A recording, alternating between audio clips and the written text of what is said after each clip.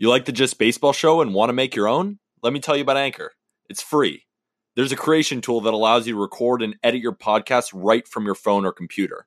Now you can even add any song from Spotify directly to your episodes.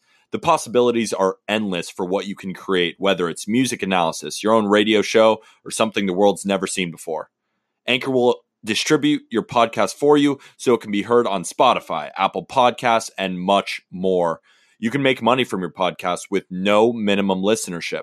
It's everything you need to make a podcast in one place. So download the free Anchor app or go to anchor.fm to get started.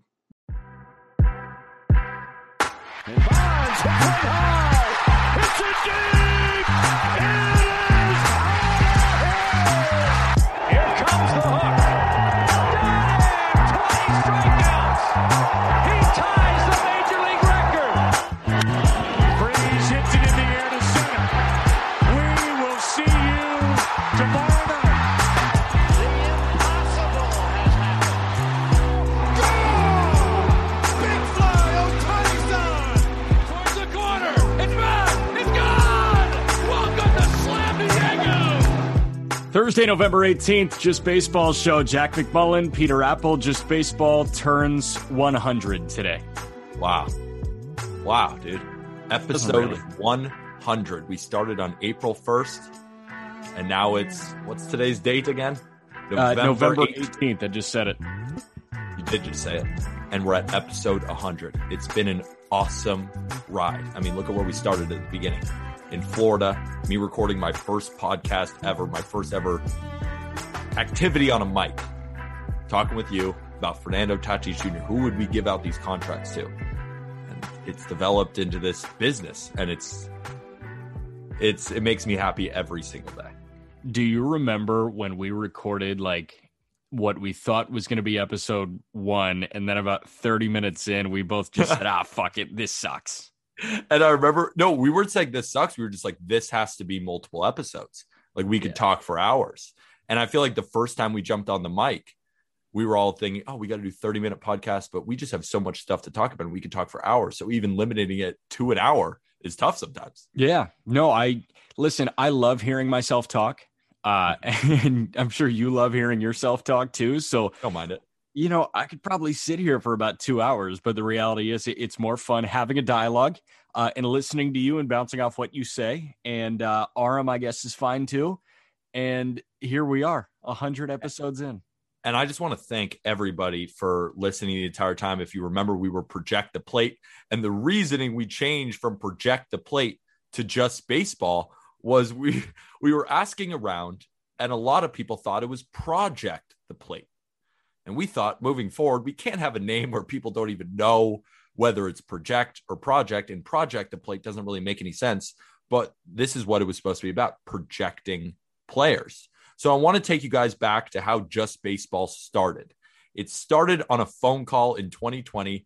I was working in the season ticket sales department for the New York Yankees, and Aram was hosting Locked On Prospects, hosting Locked On Marlins. He wanted an outlet for a website to write articles, right? And I wanted to break out of the sales mode, even though I loved working for the Yankees. It was a dream of mine ever since I was born.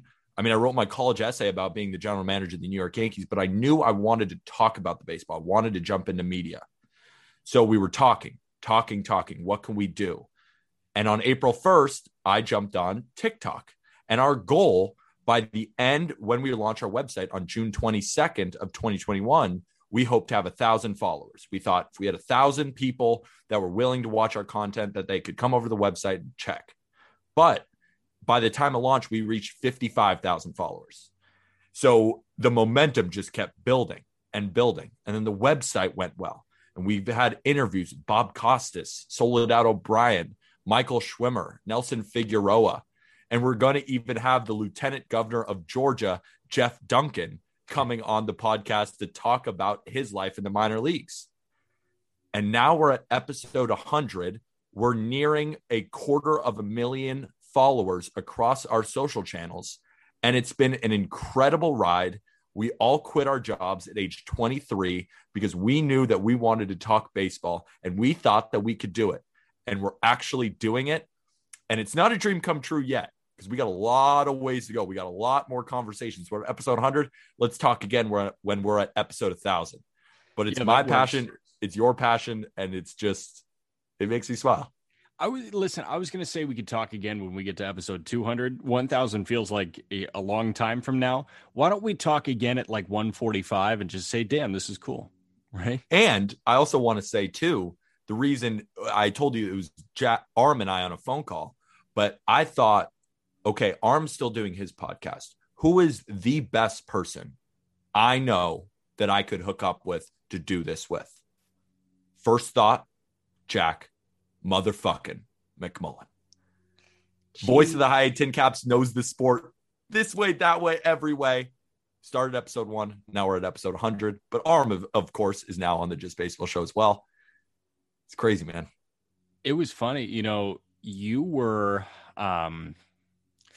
You guys put out some YouTube videos before Project the Plate even launched, and it was, top 10 positions, and you put on your Snap story just like a camera and a ring light in front of you, and I swiped up on your Snap story, and I just said Showtime with like the star emoji, and you said, wait, shit, I actually need to call you like now, and you called me later that night, and we're like, let's go, and you said, is this something that you'd be interested in? You looped Aram in on the conference call. And I was just like, I mean, listen, I was willing to talk baseball for an hour twice a week in my free time. Like that's what I do with my free time because I'm a loser. And to be able to do it and have this platform already was awesome. And thanks for bringing me along on this thing because it's very fun. Well, thank you for coming on. And we just debuted at number 18 on Chartable on the rankings for podcasts for baseball in America. It's incredible. I don't know how we're ranked 18, quite frankly. We're ahead of some crazy good podcasts, but I'm just glad that people like it, and we're going to keep going. And I just want to thank you all genuinely for being along the ride. It's been so much fun, and we do it for you guys because we love hearing your feedback. On Twitter, on TikTok, on Instagram, and everything. We try to answer every question because we genuinely love talking with all you guys about baseball. And hey, maybe a carrot to get more people to listen.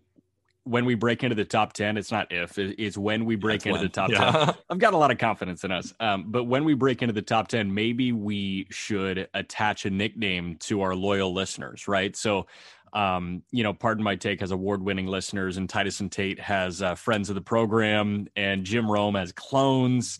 Like, I think we need something like that. We need something. How about this? We'll start something on Twitter, and we'll say, what should we call you guys? Why don't you guys tweet at us and tweet at us what you'd like to be called? Because I remember even in Twitch, they like to be called fam, but I don't use, that's just not really in my vocabulary, that word, fam. I don't use fam a lot. What's good, fam? Yeah. Do you use that word? No, I use bros. So it doesn't roll off the tongue like it might. Yeah, I like using fam and bros when I'm trying to be super buttoned up and articulate. Like, how are you guys doing today, bros? Big meeting. So, should we talk all MLB pitchers? We should. Yeah. Last episode that we did, that was a Tuesday release, we ran through the all MLB team on the position player side. So we named a catcher, first, second, short, third, 3 outfielders, and a DH to be our all MLB team. We also had a ton of people that should be considered when you are voting. There is a fan vote. Go to MLB.com or literally just Google all MLB team vote, and you can go vote for your guys. There were about 10 finalists. We whittled it down to, 3, 4 for you, and we picked a winner. We put together our all Just Baseball team. So now we want to do pitchers, where you pick 5 starting pitchers and 2 relief pitchers. And it was just going to be way too big an episode if we did all of it at once. So this is pretty much part 2 to what came out on Tuesday. We're doing the all MLB pitchers for Just Baseball's fan vote ballot, because we are not bigger than the fan vote yet. We are not bigger than the fan vote. But if you maybe didn't listen to this entire podcast or didn't hear part 1, you can go read the full article on justbaseball.com or check us out on YouTube as well. So our whole team is there. Also, the Pillbox Batco postseason shirt. Now that's the end of the postseason, we're putting it on sale. Everyone on YouTube can take a look. You guys know my roommate wore it for like 4 days in a row because it's a very comfortable shirt on Pillbox Bat Co. The link is in our description. It was $28. It's now $18.92. Damn. Go get it before they sell out. It's a very nice shirt. And you can find the link in the description of this podcast episode. Hold on. Before we move on, what happened in 1892? Columbus sailed the ocean blue. No. 1492. Yes, no. Man, 1892 baseball history to commemorate the price of this Pillbox Batco t-shirt. Well, the Boston Beaneaters won the first half in the National League. They also won the World's Championship Series over the Cleveland Spiders. So the Boston Beaneaters beat the Cleveland Spiders in 1892. And that's, we'll say that's why the Pillbox Batco t-shirt is priced the way it is. I think that's fair. Do you know why the Cleveland went to the... Actually 400 years sooner. Do you know why the Cleveland switched to the Guardians instead of back to the Spiders? Because I know Cleveland was also dealing with this, this dispute with this roller rink team that was called the Cleveland Guardians. And now I know there's litigation happening. Just stick with the Spiders, right? Yeah. So I do like the spat with the roller derby team. I love it. It's worth sticking with it just for the sake of the bit. Like, commit to the bit. Just the bit. And just, it's like taking on big pharma. Like, this roller derby team, there might be an E60, like just commemorating this Cleveland roller derby team, the Cleveland Guardians. Those are my Cleveland Guardians. # Those are my Cleveland Guardians. So I know that there is this local tie to the Guardians. I watched the video that Tom Hanks narrated, and you got a bunch of shots of the river. Like, Cleveland is a low-key, pretty nice place. It's gotten a bad rap historically, but there is some sort of tie to it being like the city of Guardians or something. Makes sense. I don't know. I'm mad about it. Just more hilarious. Yeah, it's totally hilarious. And Shane Bieber didn't pitch enough to be an All-MLB finalist. So, let's get into starters without Cleveland Guardian Shane Bieber. Cool? Cool with me. All right, let's run through guys who should be considered. Let's start with Brandon Woodruff. He was certainly overshadowed by his teammate Corbin Burns, even though Woodruff was 4th in baseball in ERA and 5th in FIP, while throwing in a notorious hitter's park in American Family Field. You and I tuned into as many Brandon Woodruff starts as we possibly could this year. I mean, how many just Brewers games are we turning on because there's an elite pitcher going? I get to watch Corbin Burns in the 99 backdoor cutter, 99 miles an hour backdoor cutter. I get to go watch Brandon Woodruff just shove high spin fastballs with 4 other pitches. And then I got to watch Freddie Peralta, one of the best fastball slider combinations in baseball. I was just continually, and then you just got a bunch of other dudes like Eric Lauer. I mean, even a guy like Aaron Ashby. Adrian Hauser was good this year. Like, the entire Brewers staff, it was one after another of just good pitchers. But Brandon Woodruff needs to be talked about because he's probably a top 10 pitcher in baseball, even though the guy above him, Corbin Burns, always kind of maybe overshadows him a bit. But Brandon Woodruff is a stud.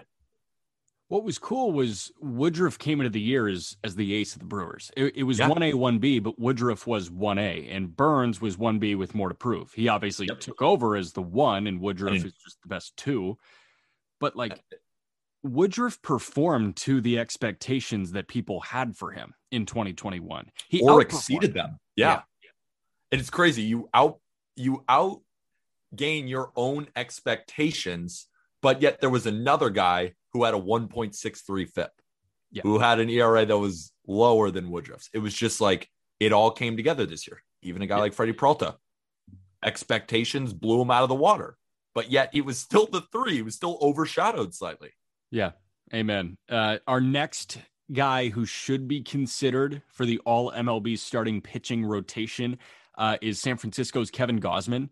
If it weren't for a rougher second half, it's all relatively speaking, Gausman might have won the NL Cy Young outright with how good he was in the first half. He finished 6th in baseball in ERA, 7th in FIP, 8th in pitching WAR, and he was the guy that the 107-win San Francisco Giants turned to every 5th day. And damn, was he electric. So electric. And Logan Webb is another guy who you probably won't hear mentioned in this. But Logan Webb is also becoming an ace, but I don't think that you could say that Kevin Gausman wasn't the overall ace for the Giants this year. on the team that won the most regular season games. Kevin Gausman was pretty damn good this year. That splitter, unhittable fastball, he just tunnels very well.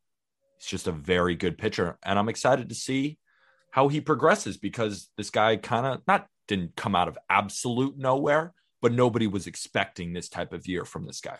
No, it was the kid that hit puberty first that just had some crazy stuff, right? Like he threw harder than everybody in Little League in freshman year of high school, but he just couldn't command for anything. So it was like, he's got the stuff of the kid that hit puberty first. He just needed to figure out how to mesh it all together. And he did. Like, that's the thing. When he was coming up in the Orioles system, and when he was a Baltimore Oriole, he was really talented. You obviously saw that. There just needed to be that next gear to find. He was a coveted young pitcher. Yeah. I want to shout out how good his first half was, too. I mean, his pre and post All-Star splits were staggering, actually. Pre All-Star break, he was 9-3 with a 1.73 ERA. Had 133 punch outs and 114 innings of work, a 159 batting average against. But post All-Star break, he had 15 starts compared to 18 in the front half. He had a 4.42 ERA compared to 1.73, and the batting average against went from 159 to 276. So he was ever so slightly average, like maybe even below average in the second half, but he was the best pitcher in baseball in the front half. He was the best pitcher in baseball in the front half. That's what I was saying. If it weren't for a rougher second half, he would have probably won the National League Cy Young if he at least somewhat maintained those numbers. Corbin Burns is pretty damn good. But still, like, that was the kind of pitcher he was this year. Yeah. Comparable to Corbin Burns if you elongated his first half. You wanted to leave this guy off of the honorable mentions pretty much. And I said, absolutely not. Adam Wainwright was my veto on you. The 40-year-old gem for St. Louis. Like, he deserves it. I love that you wrote in our shared Google Doc. Come on, he deserves it. 40 years old, still finished third in innings pitched. He was one of 4 guys to log over 200 innings of work this year. He had to step up when Jack Flaherty got hurt very early and missed significant time. He did. He had a 3.05 ERA in north of 200 innings at the age of 40, and his fastball was sitting like 88. That's all MLB worthy. Yeah. No, I mean, when you were saying it's like Adam Wainwright, yes, I'm totally fine putting him on this honorable mentions. My only thing is with Adam Wainwright, 3.05 ERA, yes, but he's also working with the best defense behind him. You can't ding him for that. No, you can't ding him for that. But 174 strikeouts and 206 innings shows that his stuff isn't that dominant. You look at his Baseball Savant page, his percentile rankings, like, he's just, the only thing that he's in the 90th percentile in is curve spin. Like, that's just where Adam Wainwright is. But it's not like Adam Wainwright is a bad pitcher by any stretch of the imagination. Getting outs. And his result stats put him in his upper echelon. I mean, 1.06 whip as well. He started 32 games. Screw it. Put Adam Wainwright in there. I don't care. I love it. Like, I'm not upset. Adam Wainwright's the guy that makes me hate advanced stats. Which is fair, because it's like, you know, he's shoving every single day, but you might look at some advanced being like, is he getting lucky? But it's like, well, he's just shoving. Just let him shove. Like, I like using advanced stats to see the whole picture for everybody else except Adam Wainwright. Yeah. And Waino just makes me want to throw a toothpick in and, like, you throw on a flannel and just say, that's my guy. That's my horse. He just wins. Yeah. He just wins. I love it. Right. Just throwing a toothpick by your flannel, just be like, yeah. That's my guy. Wainwright. I love it. I'm in. That's my guy. All right. Our next guy who should be considered is Nathan Eovaldi. Mm-hmm. Eovaldi, if we had to move one guy into the top 5, you think it should be Eovaldi. It might be another guy on this list, but Eovaldi's right there too. He finished 3rd in WAR, 3rd in FIP, and his 3.75 ERA is still good. But most likely the reason that it's high is just because of some bad luck. I mean, the Red Sox, for some reason, had just the 2 kings of expected stats, and it was Eovaldi and Erod. Eovaldi was eons better than Erod. I think the only thing with Eovaldi, I mean, just his advanced numbers looked electric. And I mean, his stuff was so good. I mean, we even saw him in the playoffs. Like he looked pretty damn good. And he looked like one of those pitchers that you want on the hill in the big moments. Yeah. Eovaldi he's just straight up good. I mean, when you even look at a lot of his advanced metrics, they're just strong as hell. And he's only 31 years old. I thought Eovaldi was much older than that. But this is becoming kind of a really good pitcher in baseball, whether we like it or not. No, I mean, I love it because that's a guy that has gone through the shit, right? Yeah. I mean, he dealt with arm issues on arm issues on arm issues, and he finally found a home in Boston, and that postseason hero mode that he got into in 2018 kind of carried through, and he was just a really, really solid pitcher, especially with the absence of Chris Sale. I mean, he took over for a staff that was really bad. Like before 2021, we were saying Eovaldi's good, not great, but everybody else sucks. And the Red Sox have the worst staff in the league. Yeah. And then they turn around and win the wild card game and make it to the ALCS. Like that's what Eovaldi did. He was the anchor for an outperforming staff. And Eovaldi has consistently outperformed what people expect from him. Absolutely. And also with these advanced stats, don't you think it's probably hard for a pitcher pitching in one of the best hitters parks in Fenway Park, facing consistent elite offensive competition in the Rays, the Yankees, the Blue Jays? I mean, say what you want about the Orioles. If they can do one thing, it's hit. So he's got to go through all those different lineups in Fenway Park, in also Yankee Stadium, for example. Yeah. I mean, in Toronto and Tampa. Tampa's a bandbox too. They're all bandboxes. So that's why you see Erod with his 4.100 ERA, yeah. Eovaldi close to 4. And you're like, well, the results didn't end up actually being that good. But, got to use a little bit of context there. But also what Eovaldi did in 2021, also compared to 2020, he didn't throw a slider at all in 2020. In 2021, he threw a slider 13.7% of the time. It was his third most used pitch. Yeah. And the expected batting average on that pitch was 207. Seemed like a really good pitch that he threw in his arsenal. He's got a 35.1% whiff rate. Threw in another pitch and he kind of became elite. He was legit. He was totally legit. And it was the taste breaker. When you throw a pitch 14% of the time, that's not a pitch that you are going to as an out pitch often. He can go to it as an out pitch, but it was just a taste breaker, Yeah, and he had a cutter too that he threw a lot in 2020. He lowered that usage, put in a slider, changing speeds. He's just a good pitcher. Right. He's a good pitcher. Another guy that was a really, really, really good pitcher this year and could win a Cy Young. Cy Young come out tonight? Comes out today. Comes out at 6 p.m. Eastern tonight. Well, no. I mean, we might have just left the American League Cy Young Award winner off of our All-MLB team, but Robbie Ray is our next guy who you should consider. He just didn't really make the cut for us. He did finish 17th in pitching WAR and 22nd in FIP, but he led the AL in innings, ERA, strikeouts. I mean, Robbie Ray just turned it on and was dominant. There was this stretch from June to early September that it was like, oh my God, Robbie Ray is just like running a different race than everybody else. And then he faltered at the end. At the beginning, he was still a little bit erratic, but he had a stretch that was like Jake Arrieta-like, where he was just an automatic 7 and he was punching guys left and right. I think with Robbie Ray, it's the conversation of what matters more, result stats of what actually happened, or when you provide a little bit of context, was he a little bit lucky? And that's why he didn't exactly make the 5, because although his result stats were possibly the best in baseball, he might win the Cy Young. But when you look at 22nd in FIP, did he get kind of lucky? And then the 5 who made our All-MLB pitchers list, all of them had amazing counting stats coupled with fantastic advanced stats. So that's where we drew the line. Eovaldi was kind of the opposite of Robbie Ray. Eovaldi's counting stats weren't that great, but the advanced stats are good. Robbie Ray was kind of the complete opposite. Overall, I think Robbie Ray, I don't know. That's kind of where I'm sitting at right now. I'm just like, I like Robbie Ray a lot. How are front offices going to evaluate him when he gets a free agent contract? Might be interesting to see. I'm going to go back to this. Like, aside from this year, I mean, the dude couldn't throw a strike to save his life.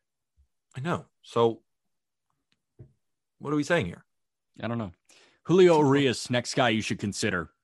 Urias was a 20-game winner. He was a lone 20-game winner. Wins don't matter, but they also matter. They matter, like, kind of. Like, it's still cool. Yeah, you won 20 games. And, like, yes, you had the Dodgers offense behind you, but Julio Urias won 20 games. But you know what it means? Because when you ask Dodger fans, Dodgers come ready to play when Julio's on the mound. Yeah. They know that's going to be a win. Like, the run scoring for Julio was very high this year. That may not matter that much, but I think it does for the mentality of the Dodgers that they have that much confidence in this. I mean, he's 25, but I feel like Julio Urias has been in the league now for 10 years. Yeah, I mean, he broke in when he was, 18? I think he was 18. I think that's when Julio made his debut, when he was 18. No, he made it 2016 when he was 20. Oh, okay. Still, as a starting pitcher, 20 years old. 2.96 ERA, 185 innings, struck out 195 guys, didn't walk anybody. He's in the 94th percentile in walk percentage, 1.02 whip.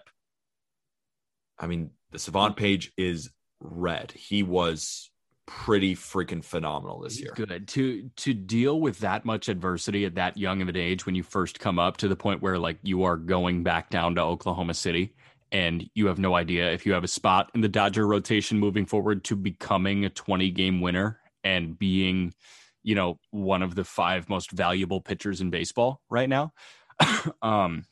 Sorry, I just coughed.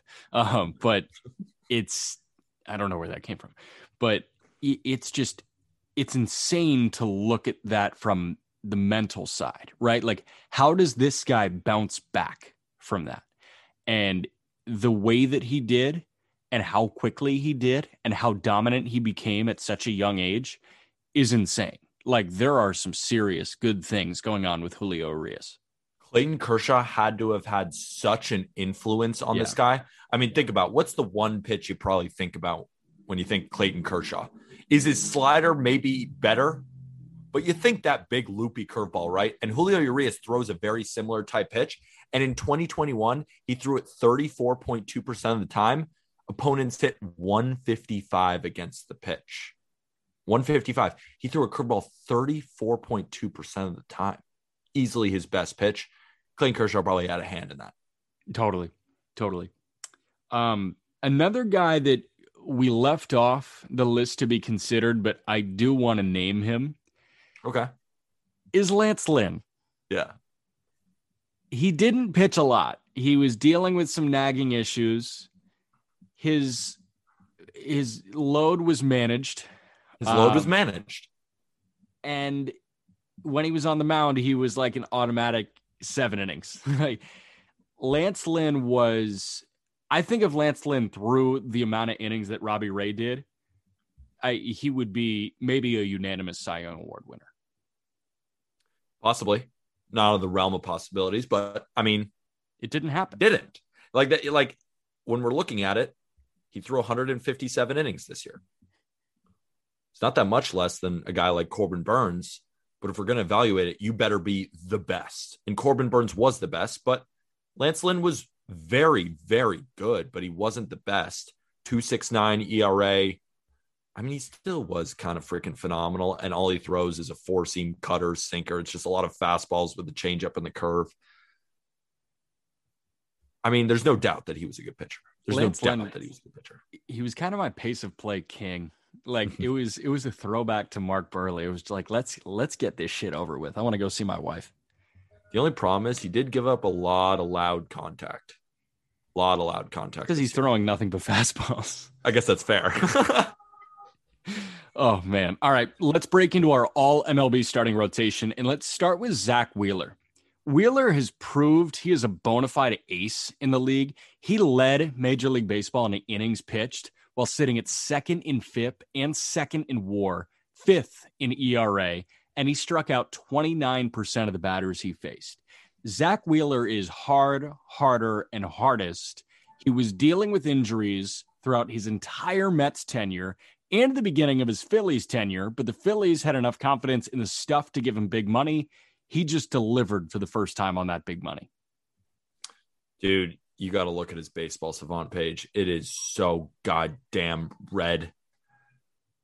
Wow. I mean, he just had such a phenomenal year.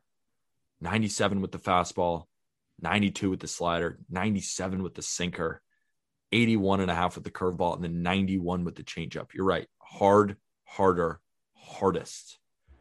This guy was drafted by the Giants, went over to the Mets, and he was dealing with a bit of an injury. The Mets weren't able to fully unlock him, but he goes over to Philadelphia, and he proves why he was drafted 6th overall.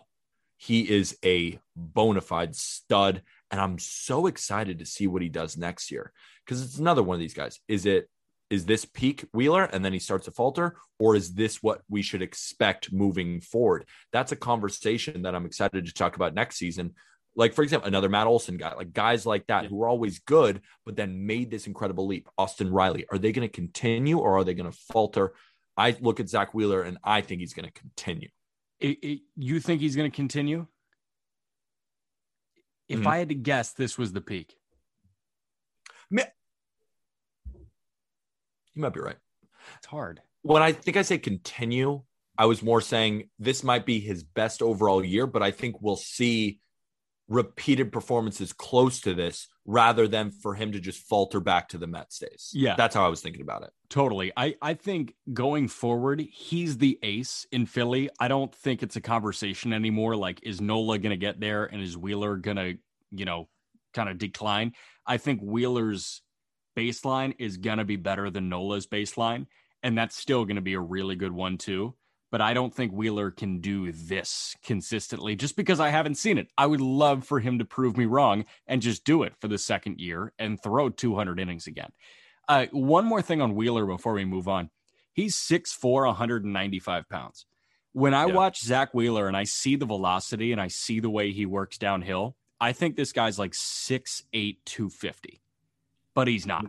60 feet, 6 inches. How much release does he get off that back leg? Like, that arm is probably finishing like way closer to the plate than a lot of guys. I bet that 100 is looking 102. But he's 6'4". Like, I'm saying he's 6'4". Like, that's a lot shorter than I was expecting Zach Wheeler to be.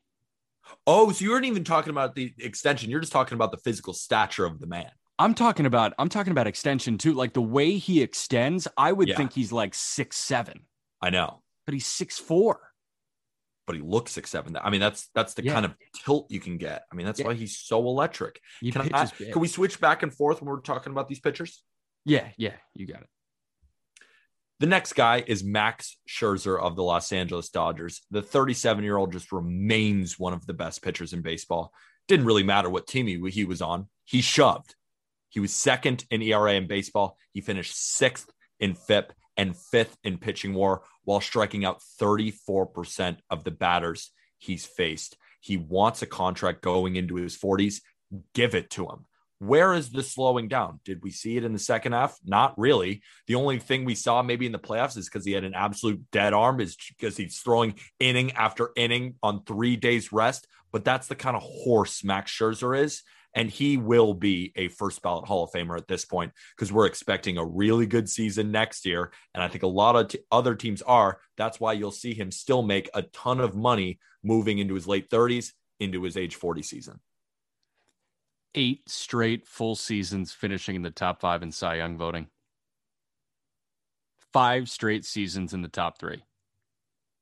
First ballot Hall of Famer. He's a pro, like Kershaw or Verlander. We're almost at that discussion, right? No, Kershaw, Scherzer. Yeah, I mean, Scherzer is passed up Verlander. Yeah, no. I meant Kershaw, Scherzer. But like all time. Dude, think about once COVID hit in March, like in March of 2020, we're sitting here, and if somebody says Scherzer or Verlander, without a doubt, a lot of people are saying Verlander. Like, what are we saying here? But it's Scherzer. But like Max's this 8-year run that he's on, And keep in mind, he's 37 years old. Like, this run that he has gone on when guys are supposed to be falling off from their prime, I mean, this is like as good a prime as anybody's had. Active, the only guy that sniffs this is Kershaw. That's what I'm saying. Now we got a different pod. We go through who is the best regular season, or who's the best pitcher of our generation. Yeah. That's going to be a fun pod. Yeah. Next All-MLB starting pitcher is Patrick Corbin of the Washington Nationals. I'm kidding. You want to do the next one? I wouldn't have been sick if it was Patrick Corbin. The next pitcher on the All-MLB team is Garrett Cole of the New York Yankees. He should win the Cy Young, even if Ray leads in strikeouts, innings, and ERA, considering most of the advanced metrics show that Cole actually had the better season. He finished 4th in baseball in FIP, 5th in pitching WAR, while also striking out 34% of hitters. I think if he didn't have a couple bad starts at the end of the second half, I think the spider tack thing was surrounding him. But when you look at the type of year that Garrett Cole had, you say, all right, Garrett Cole is still a bona fide top 5 pitcher in baseball. Could you say maybe a Corbin Burns or someone else's too? Wouldn't fight you on that. But there's no doubt that Garrett Cole is still one of the premier pitchers in baseball. Spider tack or no? I think what I love about watching Garrett Cole is he's a quarterback in the rain, or he's LeBron without a jumper. Like, what he does, even when he doesn't have his best stuff, you're giving me the side eye. Let me explain this. What I mean by that is, even when he doesn't have his best stuff, he is so unbelievably talented that he can will his way through 7 innings. Yeah. Like, there's very few pitchers that can do that. Wild card game. What'd you say? I just said there's very few pitchers that can do that. Yeah. I mean, when you don't have your best stuff, a lot of guys are just not going to have it. Scherzer has that, where if he doesn't have his best stuff, he can still get through 7. Wainwright has that. You know, you saw that in the NL wildcard game when Scherzer and Wainwright, neither of them were throwing well, but they still got through, the 5th inning, and it was 1-0 or something. Like, classic. I was just going to say the classic Garrett Cole start this year gives up a couple runs in the first inning, but then gives you 5 scoreless after that, keeps you in the game. Is it his fault that the Yankees don't score more than 1 or 2 runs that game? No, it's not. So, but that's the kind of that Garrett Cole brings to the staff. Right. And that's why you pay him as much as you do. Like, to wrap it back to LeBron without a jumper. I mean, think about that. Like, when LeBron was in Miami, if the 3 was falling, it was game over. But if the 3 wasn't falling, it was still probably game over because he was going to figure out a way to beat you. Like, LeBron could still have 26, 8, and 8 and he's shooting, 10% from 3. Yeah, exactly. Like, there is nothing, the home run ball, sometimes Cole had the blow up start, but like the overwhelming majority of his starts, he could work through whatever was going wrong to be good. Absolutely. Do you want me to keep talking pitchers, or you want to grab one? Our next All-MLB starting pitcher, Zach Davies of the Chicago Cubs.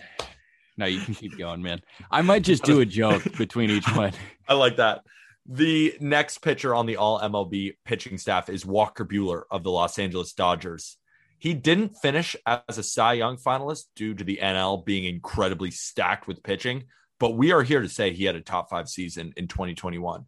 He had the 3rd best ERA in baseball. He was 4th in pitching WAR while being one of 4 pitchers this year to throw at least 200 plus innings, finishing 2nd in innings. He was a workhorse all year for one of the best teams in baseball. Losing Trevor Bauer was not easy, but Walker Buehler not only just took that and ran with it, but I think, in my opinion, is becoming a top 5 pitcher. And I had a hot take saying that he could be the guy with an ERA under 2 next year and becomes the best pitcher in baseball. Is that a bit outlandish? Maybe. But that, I was just showing how much belief I have in the kid out of Vanderbilt, who from day one has been a stud, and he only gets better in the playoffs. He's a horse. There is no pitcher in baseball that I like watching more than Walker Buehler. Seriously. I mean, there's a couple, but like I mean, I like watching Scherzer, obviously. I love watching Corbin Burns, but like if everybody was starting on the same night and you said you could only tune into one game, I'm tuning into Walker Buehler's start. I think I'm tuning into DeGrom. Okay. Yeah, see, It's I'm so still tuning sick. into Buehler. No, I love that. And I think Bueller's probably 2 or 3 for me. Seriously. Yeah. He's so beautiful when he pitches. Like Really the is. delivery is beautiful. Clean. Pitches are clean. It's all high spin. It's all quick. He's got the bravado. He's got the tight pants. Yeah. And he's still just 27. We're getting started with Walker Buehler. Is Walker Buehler, when it's all said and done, a Hall of Famer? Yeah. I think so. I'm willing to say that. 2.47 ERA. He had a whip below 1 this year. I mean, his savant page is red as shit. Man. He's a bona fide beast. You want to sing the praises of the best pitcher in baseball this year? Yes, please. But don't you have another joke for who else was? Maybe Jordan Lyles. Oh, damn. Okay.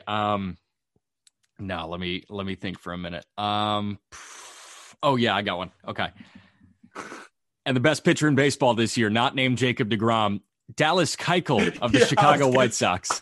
I was gonna say, I was like, you should definitely just go Keuchel there. Yeah, I did. Gold Glover, Dallas Keuchel. The best pitcher in baseball this year and would be the ace of the All-MLB staff is Corbin Burns of the Milwaukee Brewers. He led the league in ERA. He led the league in FIP and pitching WAR while striking out almost 36% of hitters. For our account, the best season by a starting pitcher in 2021. You point to innings as maybe the only thing that you could dock him for, but you can't because it's the Brewers taking him in and out. But in those 165 innings, he was elite.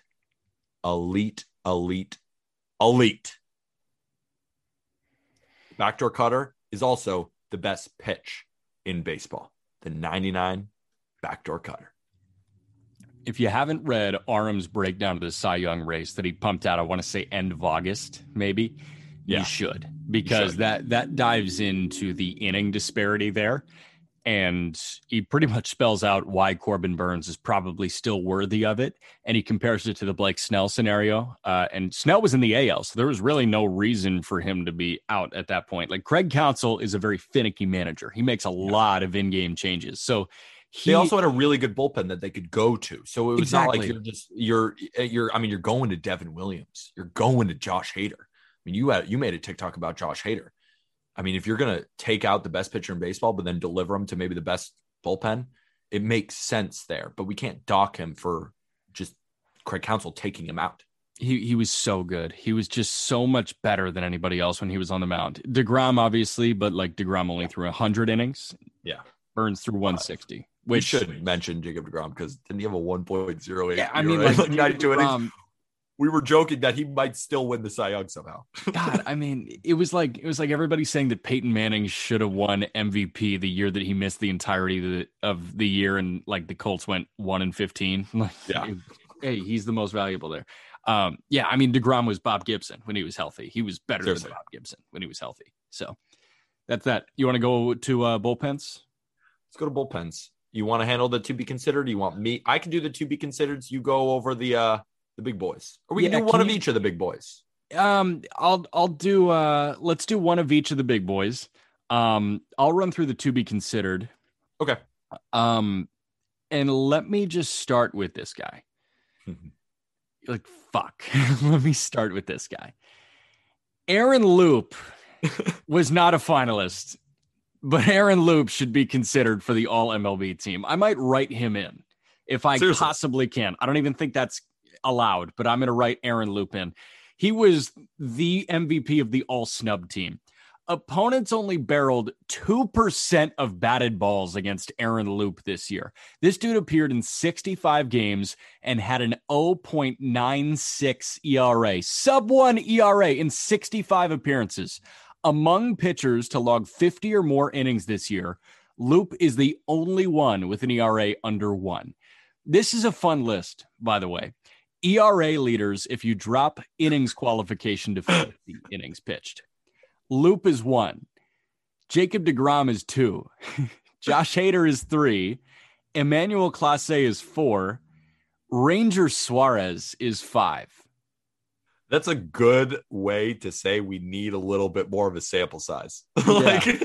Yeah. I mean, but that should not take away from Aaron Loop. He was phenomenal this year. It's not his fault he doesn't throw more innings. He was always in Mets games. He was one of the most used reliever. And Ranger Suarez, a guy for the Phillies, look out next year. He's fucking good. You texted me and Aram. Me and Aram at some point. You said Ranger way earlier in the season. It was like May. I'm like, yeah, Ranger Suarez is winning me bets. Go watch him. Yeah. And we were just like, who is that? I don't know who Ranger Suarez is. And then it turns out he was pretty good. Because Vegas wasn't valuing the Phillies at all. I'm like, Ranger Suarez isn't giving up runs. I'd rather go with the Phillies on a plus line with Ranger Suarez. And it would just kept hitting because he kept pitching so well. Yeah. Another guy you should consider for the All-MLB bullpen is Ryan Presley. He had a 2.25 ERA across 64 appearances. So mind you, one fewer appearance than Aaron Loop. He had a 2.06 FIP and he had a whip under 1. Ryan Presley was really good, and he was a back-end anchor for the Astros. Absolutely. We didn't have to spend much time on him. We just know Ryan Presley continues to be one of the best relievers in baseball for an Astros team that got Kendall Graveman as well. But I think we saw that Presley's the better arm in that pen.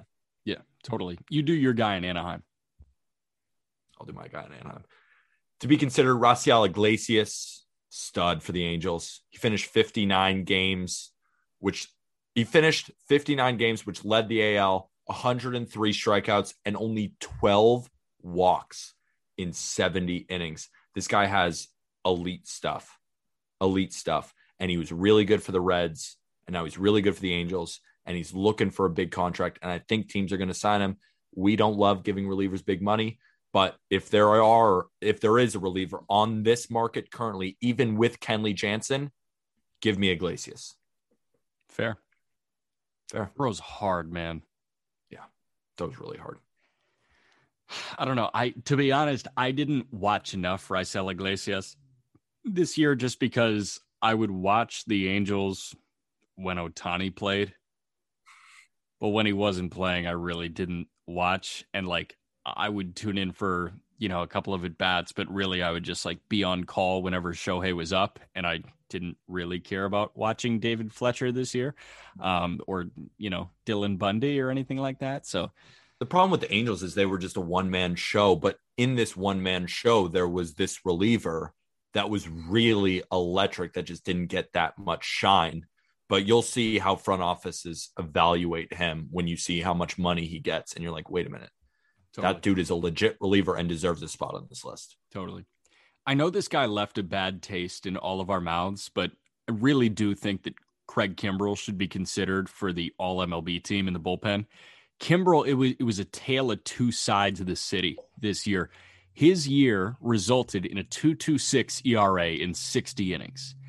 In 37 innings with the Cubs, he had a 0.49 ERA, 3.2 hits per 9 innings, and an 8.74 ERA plus.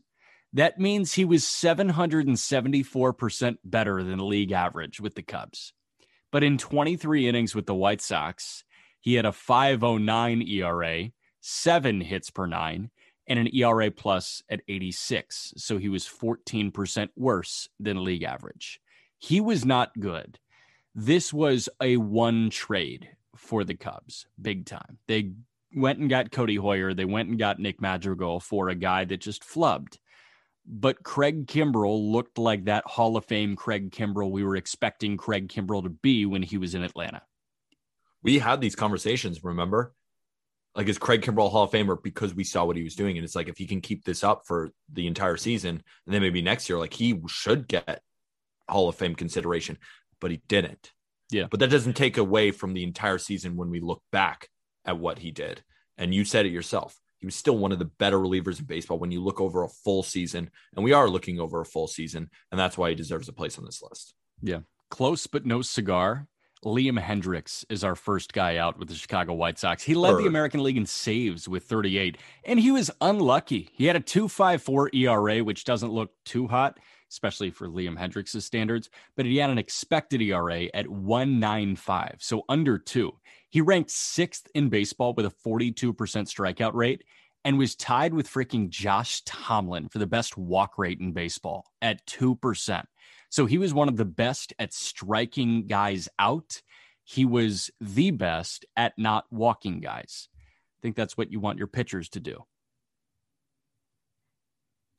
Liam Hendricks, the only thing I could say is the Yankees still own you, but everyone else, you own them. Seriously. I mean, Liam Hendricks is fantastic for Oakland and just as good for Chicago. You can handle him. I mean, you've watched him all year. Who hit the cornball? Was it Giancarlo?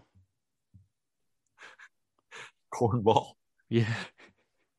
I think it was Giancarlo, yeah. I can't wait for Cubs Cardinals and Tyler O'Neill to hit 2 cornballs in the game.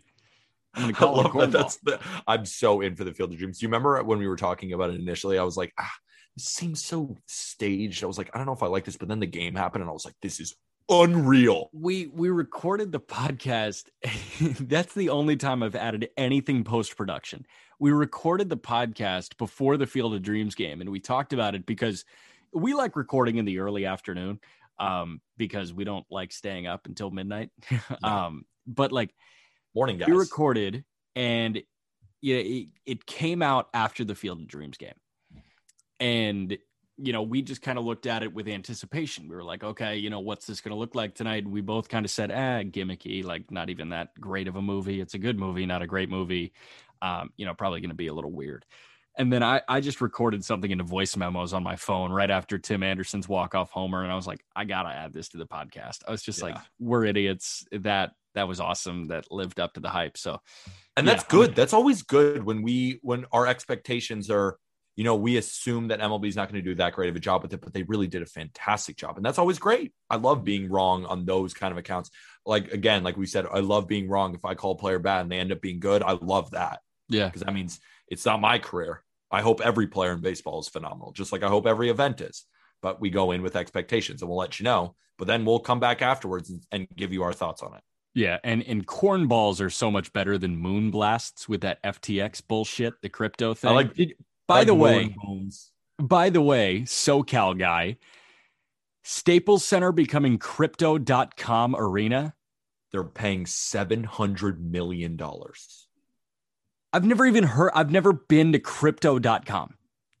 I've also never been to Crypto.com, but Crypto.com doesn't care. They got money and they want to make it Crypto.com arena. Staples Center, Crypto.com Center. I don't know what they're going to call it, but they got the money. They did it on Christmas too. Like it's going to be called Crypto.com Arena on Christmas.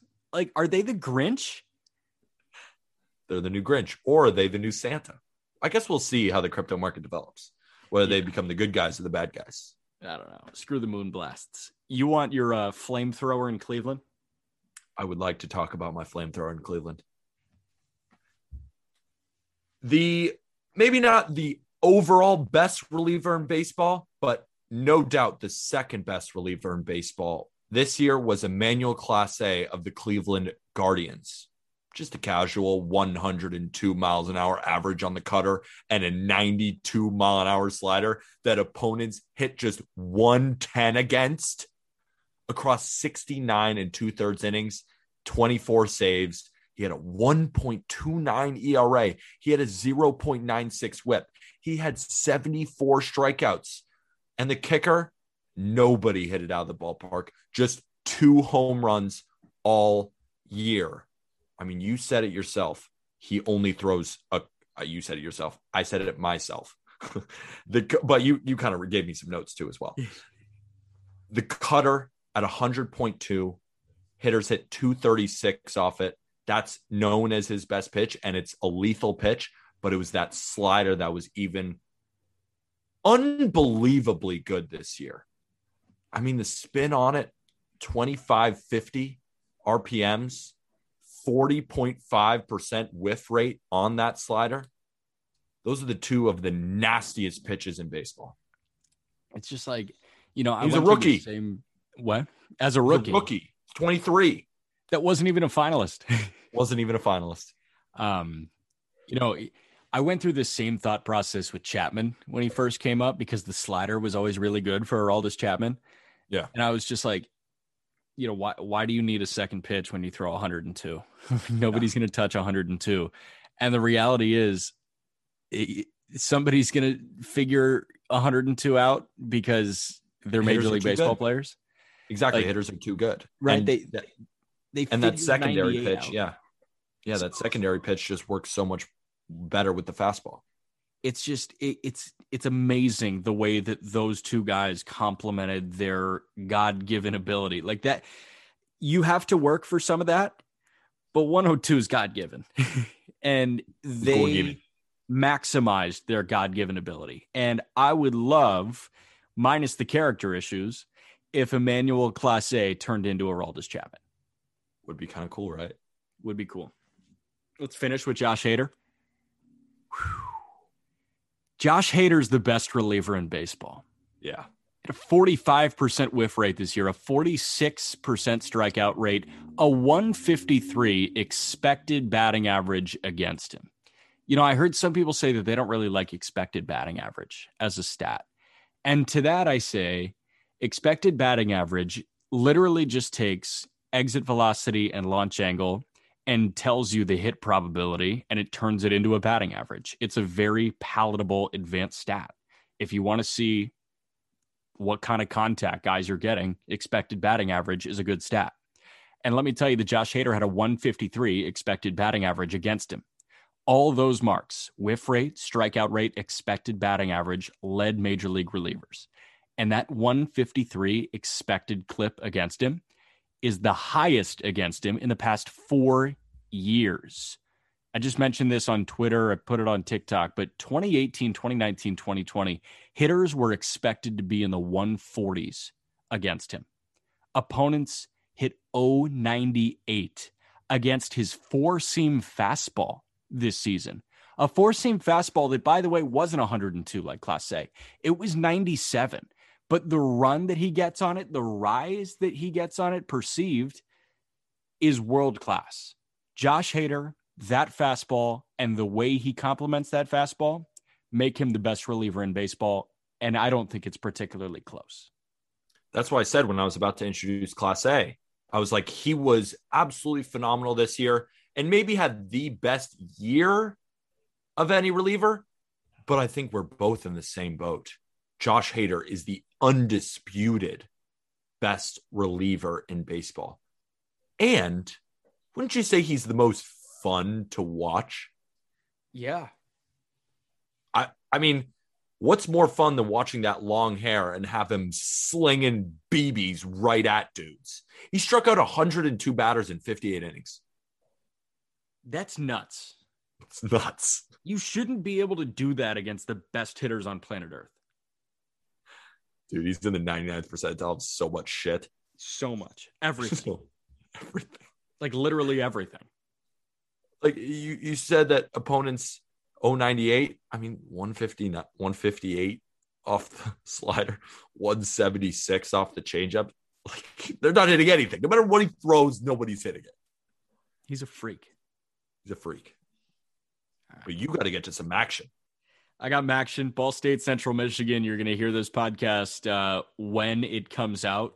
Or you're going to hear it when it comes out. You're going to hear this